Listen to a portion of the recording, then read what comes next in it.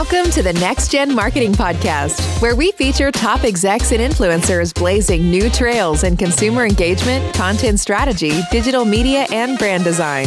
And now, here's your host, Andre Najjar.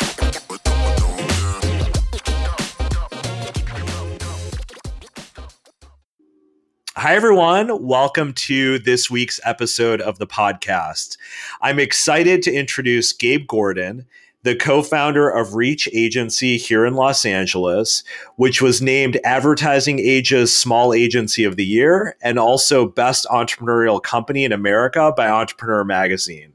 Gabe is a true social content innovator, having constructed numerous campaigns that we know and love for companies like Google, Disney, Nestle, Anheuser-Busch, and the NFL. On today's episode, we recap the rapid digital acceleration in 2020 and forecast the future of entertainment and digital for 2021. Enjoy our conversation.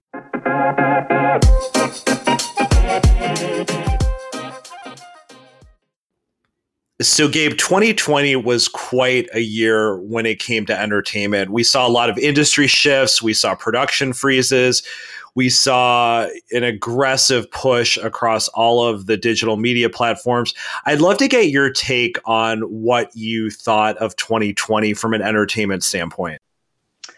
I think 2020 was the year where we just saw rapid acceleration, really, of everything we knew was going to happen. Mm-hmm. I think consumers and audiences were put in a matter of circumstance, which was COVID-19. And I think studios and advertisers alike found that the traditional way of doing things didn't work. But I think we also, in a positive note, really realized the value of entertainment. People were stuck at home. People turned to their favorite, movies and TV shows. Things like gaming became more important to fill our day. So it's an interesting situation where you had an industry in rapid transformation, but yet the relevancy of it just going through the roof. Yeah, so I wanted to pull a few statistics from 2020 that sort of blew me away. The first one is that TikTok helped over 90 songs reach the top 100 charts in the US, with 15 of those reaching number one. The second one is that the most effective ad format now is the 6-second digital spot, down from 15 seconds the previous year. Travis Scott's in-game Fortnite concert was one of the top-selling concerts of all time, creating an over 130% increase in his streams. And then finally, video reviews increased e-commerce purchase rates by over 184% globally.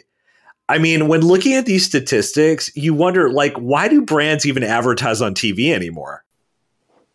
I ask my clients that every day. Look, TV is still the number one medium in investment. Ideal scenarios for very large brands are 50-50. I mean, obviously there are direct-to-consumer, newer brands that are 100% digital, but any major brand of any scale is at least putting 50% in TV. And frankly, what's even more disturbing is that the networks have not figured out a different model for monetizing. It's still based on selling interruptive TV units, which is even more concerning when you look at the trends of consumers all flocking to VOD, where there's no advertising. Absolutely. And how are some of your clients playing with the VOD emergence in OTT? Are they able to advertise as effectively?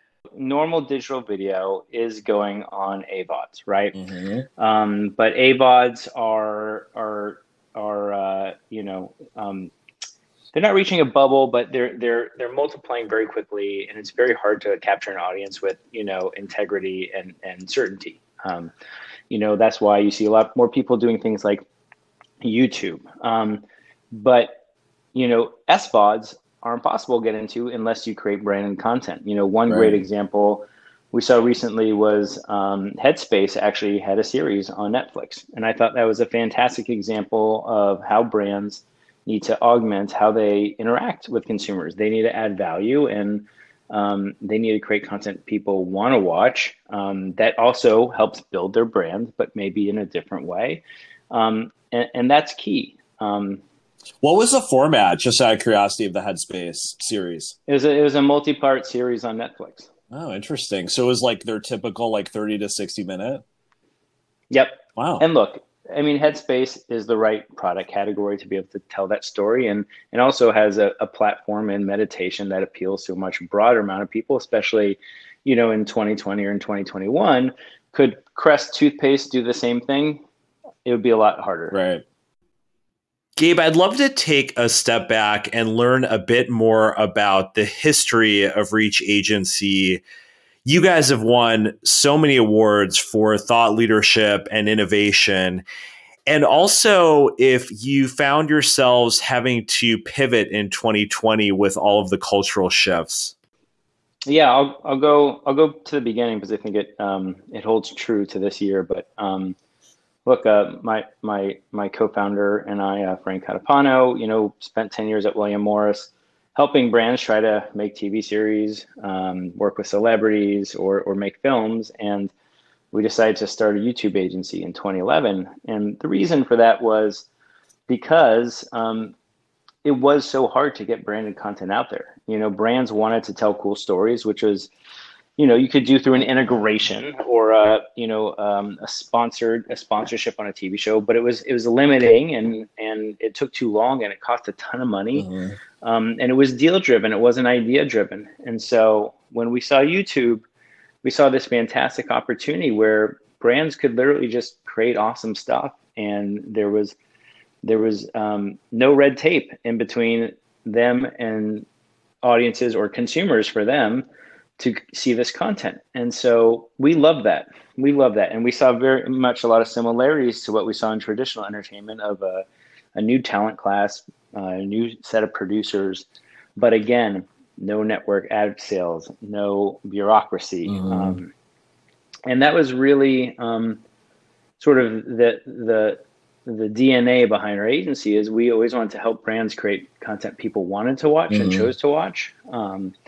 And share and engage with, because we thought that's what was important to really engaging consumers for brands. And that's what would be of long-term value to building brands. Mm-hmm. And so this year, look, I would say, hey, did we have to make a lot of pivots this year? Yes. But honestly, it's been par for the course, because look, we started off as YouTube and we were a YouTube agency, but then Facebook started making videos. Mm-hmm. And there was things called Snapchat, and then even things like, hey, TikTok this year. I don't think we've always been, changing every year to new technology platform developments. And so the pivots this year weren't measurably different, right? Mm-hmm. Oh, TikTok's out there. Brands now want to be on TikTok.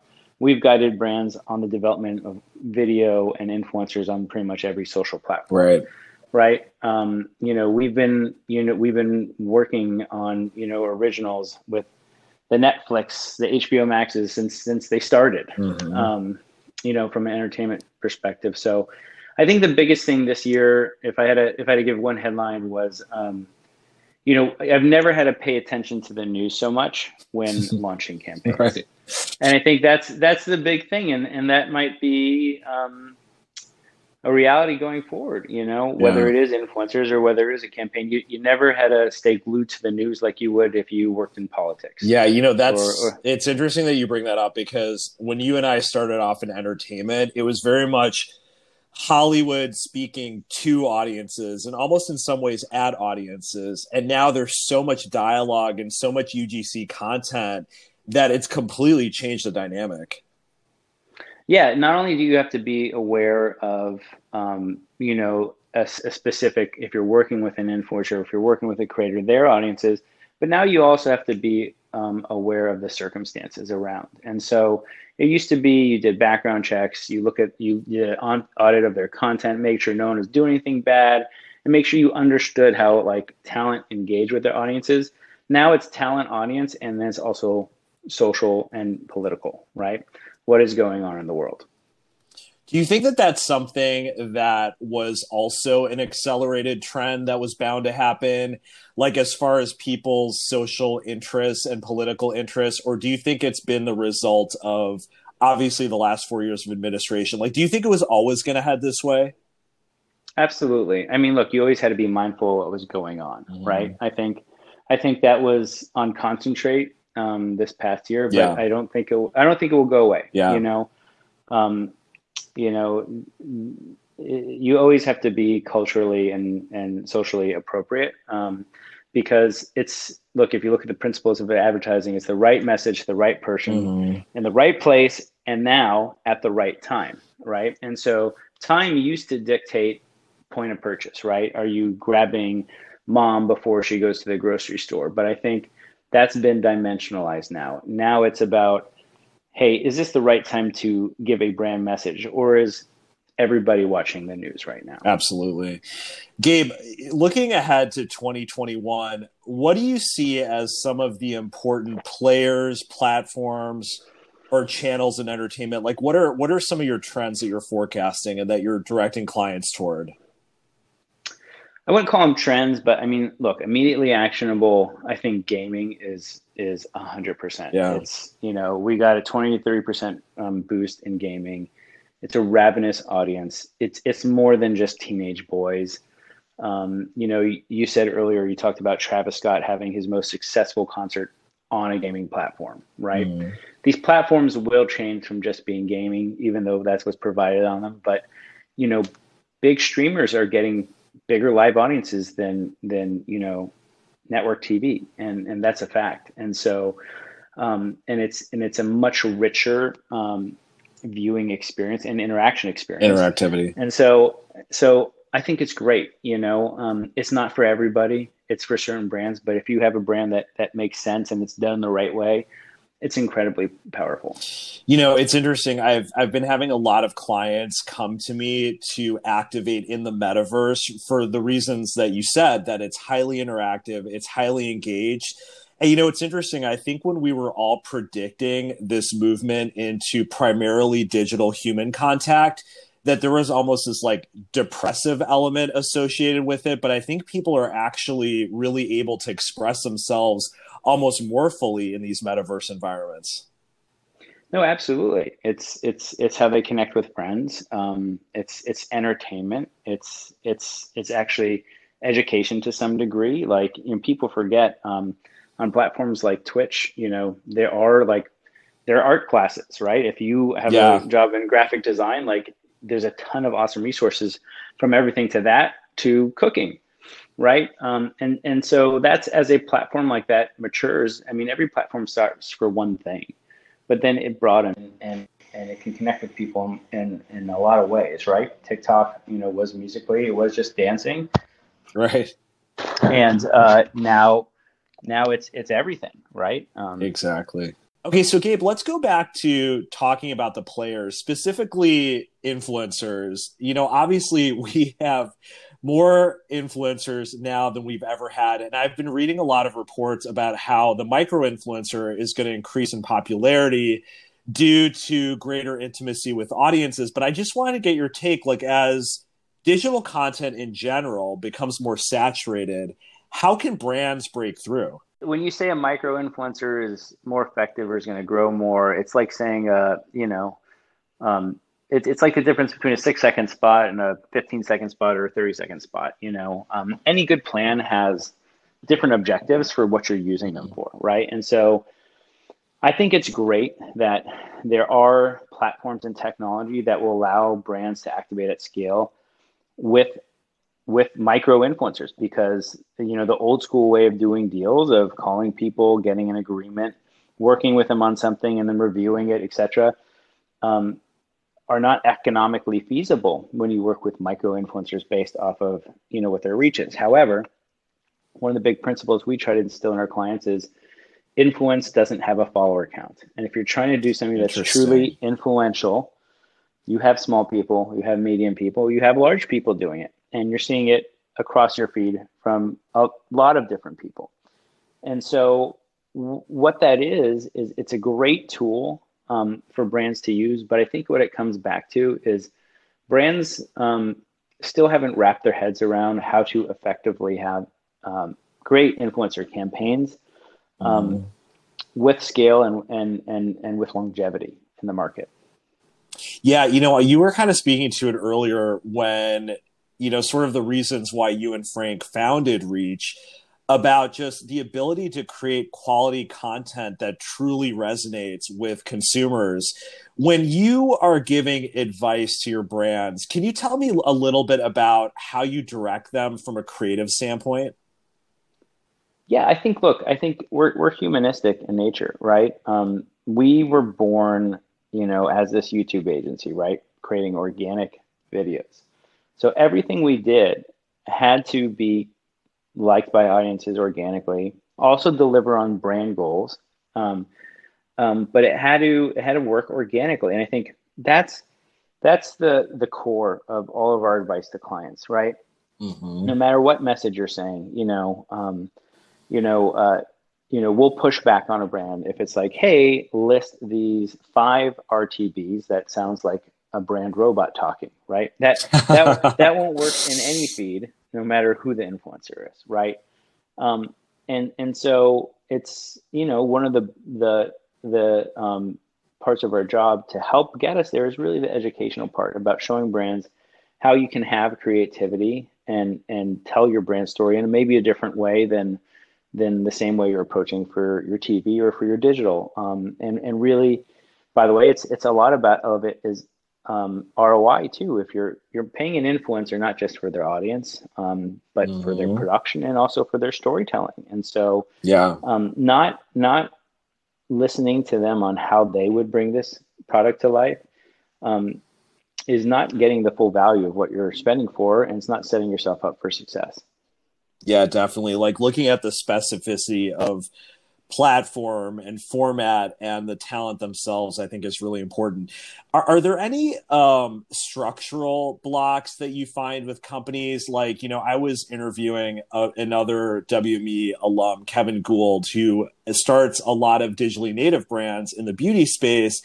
And he was talking about just the rapid pace of innovation and how, large companies really need to learn how to be more nimble. And I'm curious, as you're developing content, as you're creating these campaigns, have you encountered any roadblocks structurally? Yeah, look, I think large companies are always going to be a little bit behind the curve, right? But I think what's interesting is, look, there's always going to be a startup brand, especially those in the cosmetic space, which can move way faster and be on that cutting edge. And some of them use it to gain a lot of market share and build their brand. But I think responding to that statement first, I think a lot of people at the cutting edge don't realize that these large brands, they're multi-billion-dollar brands and that have been around for years, sometimes centuries. And moving slower and being more strategic, especially when it comes to new media, is a thoughtful action. And it's a thoughtful action that protects the brand. So when brands have the opportunity to work with a new technology, so let's just even say something like a TikTok, it doesn't hurt to take a beat, let other people try it out first, get some learnings, and then test and learn and scale, which is typically how these large brands get involved. But I think they've gotten a lot better. Look, our whole agency started, and I'd like to think has been part of, one of the largest, renaissance in marketing. It was TV, print, and radio for 50 plus years. The newest thing being TV. Until YouTube, and that kind of stuff. So, and if you look in the past 8 years, we've gone from YouTube all the way to TikTok. Absolutely. And so I think brands are doing great. What I'd say is one of the biggest hurdles here is that, and this is again similar to that statement I made about TV. TV deals for integrations and brand entertainment were all deal driven, right? So many of the opportunities on these new platforms are media driven. And yes, the platform should make money, but it's sort of, when when you're just about an ad spend, you're not really thinking of usually the best way to enter a platform, right? 100%. And I think that it will always be a battle, and I'm not saying it will change immediately, but that's the thing that is a huge hurdle, right? And it's really getting the money to do something right on a platform, because if you were going to do something on a new platform, the easiest source to do something quickly is a media proposal from that platform, right? Absolutely. No, especially when you're thinking about like the different KPIs that brands are going for with campaigns, are they looking to have, direct ROI, like some of the retail campaigns, which really in the digital space, that's like the e-commerce funnels. Are they looking to build brand awareness? And, there's a place for both. And I think, as like in this kind of COVID/post-COVID economy, I think a lot of people are really scared to take risks and like create a textured strategy, but I think it's really important. Yeah, the first step, which is never KPI though, is being part of the community. And when you look at things like gaming or even platforms like TikTok, right? Like the first KPI, to be able to generate more awareness, to be able to build relevance, to drive purchase consideration, which takes trust, is being part of that community first. And it's sort of a new KPI, and it's hard to attach a sales metric to it. But when you have these passionate communities like gamers, or these intimate social platforms, if you come in the wrong way, if you come in too hot, it's going to cause more damage than it's going to cause benefit. And it's something marketers need to think more and more about as part of their strategies. That is a huge point. I'm so glad you brought that up, because, more and more it's like the old ways of looking at audiences don't apply. It's like, it's more about these digital tribes or these consumer tribes that might not share the same age group, but they, engage with the same content online. So I think that's really important. And I do think that sometimes marketers forget to truly be a part of the community. I mean, you can only get so much from research. You might have to, I had an interview with a trend expert who was talking about how, as things are moving so quickly, it's important to have people that reflect different audiences have a seat at the table, because you're not always going to have time to do 3 months of consumer research. And specifically, she was speaking to, diversity and cultural sensitivity. And I mean, we're getting off of a year of Uber cancel culture, and as you were talking about the bigger brands, that's what I thought about is, they really do have to be careful. And I think it's important to have that element of community. I think that's a great call. Yep. So, Gabe, moving on to recent news and entertainment, what are your thoughts on the Roku acquisition of the Quibi catalog? It seemed like it was a distressed asset that they could acquire. Yeah. Do you think it's going to be good for Roku? I think it was a necessary move. The streaming wars are so competitive anyway. Roku needed that, and it was probably cheaper than them doing it on their own. And the benefit of Quibi's catalog was it was big talent. It was big talent. Whether the platform worked or not, that's a different challenge. But one thing Katzenberg is great at is talent and content. So absolutely. How about diversity in Hollywood? I know that this is a big thing that's come up quite a bit over the past year. Like, tell me a little bit about just how you guys are seeing that as part of your strategies for brands. It's interesting. Look, we've always, whether conscious or not, it's something we've always done. This year we actually did an audit of everything we've done, and it's incredibly diverse. We've always believed in reflecting the world as it should be. I think what's great, especially on developing platforms, is look, a lot of times there might not be diverse people at the right scale or to the right audience you might need. What I feel has happened in the past year is now brands are more okay with that. They might be more okay with, hey, let's work with this person even though they're not as big, and figure out how to get our audience somewhere else, which I think will be huge. Knowing that this is the Next Gen Marketing Podcast, what are your top tips for brand marketers for 2021? Tips in 2021. I think it's all about trying something new. And you know what? Fight the internal protocols or the muscle memory of advertising past. We have to do something different. And when you do something different is where you're really going to see success. And that could be from, a creative concept for a campaign to maybe trying something on a new platform that isn't just a media campaign. Marketers have to be bold to really win. They have to be smart, but they have to be bold. And so, look, media does influence a lot of what we do, but carving out time to have those, sort of lighthouse executions that show marketers why you're doing something different can sometimes pay off, and then figuring out what did work so that you can scale it is key to, I think, any marketer in this day and age, because I don't think anything's going to slow down at all. Yeah. Yeah, no, the pace is going to keep getting faster and faster. Do you have any other tips? Anything that you're excited about in 2021?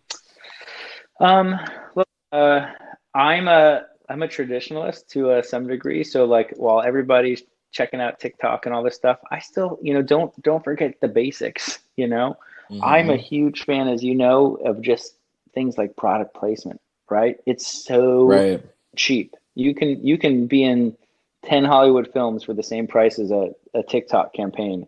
And wow. You know, it will be on Netflix in 10 years, not your TikTok campaign. It'll be gone. It'll be gone in 10 days, Yeah. So I think marketers, it's always challenging for marketers because they need instant ROI, but don't forget about the tried and true, right? Yeah, that's a really good point. I think with all of this innovation that's going on, we sometimes forget that there's low-hanging fruit with these tried and true methods that still have great ROI. So with that said, Gabe, I want to thank you so much for being on this episode. I'm going to go ahead and leave all of your information in the show notes so that my audience can follow along with all of the great things that Reach is doing in 2021 and beyond. Thanks for listening. If you enjoyed this episode, please subscribe, rate, and review wherever you get this podcast. And follow us on social media for top marketing tips from our guests.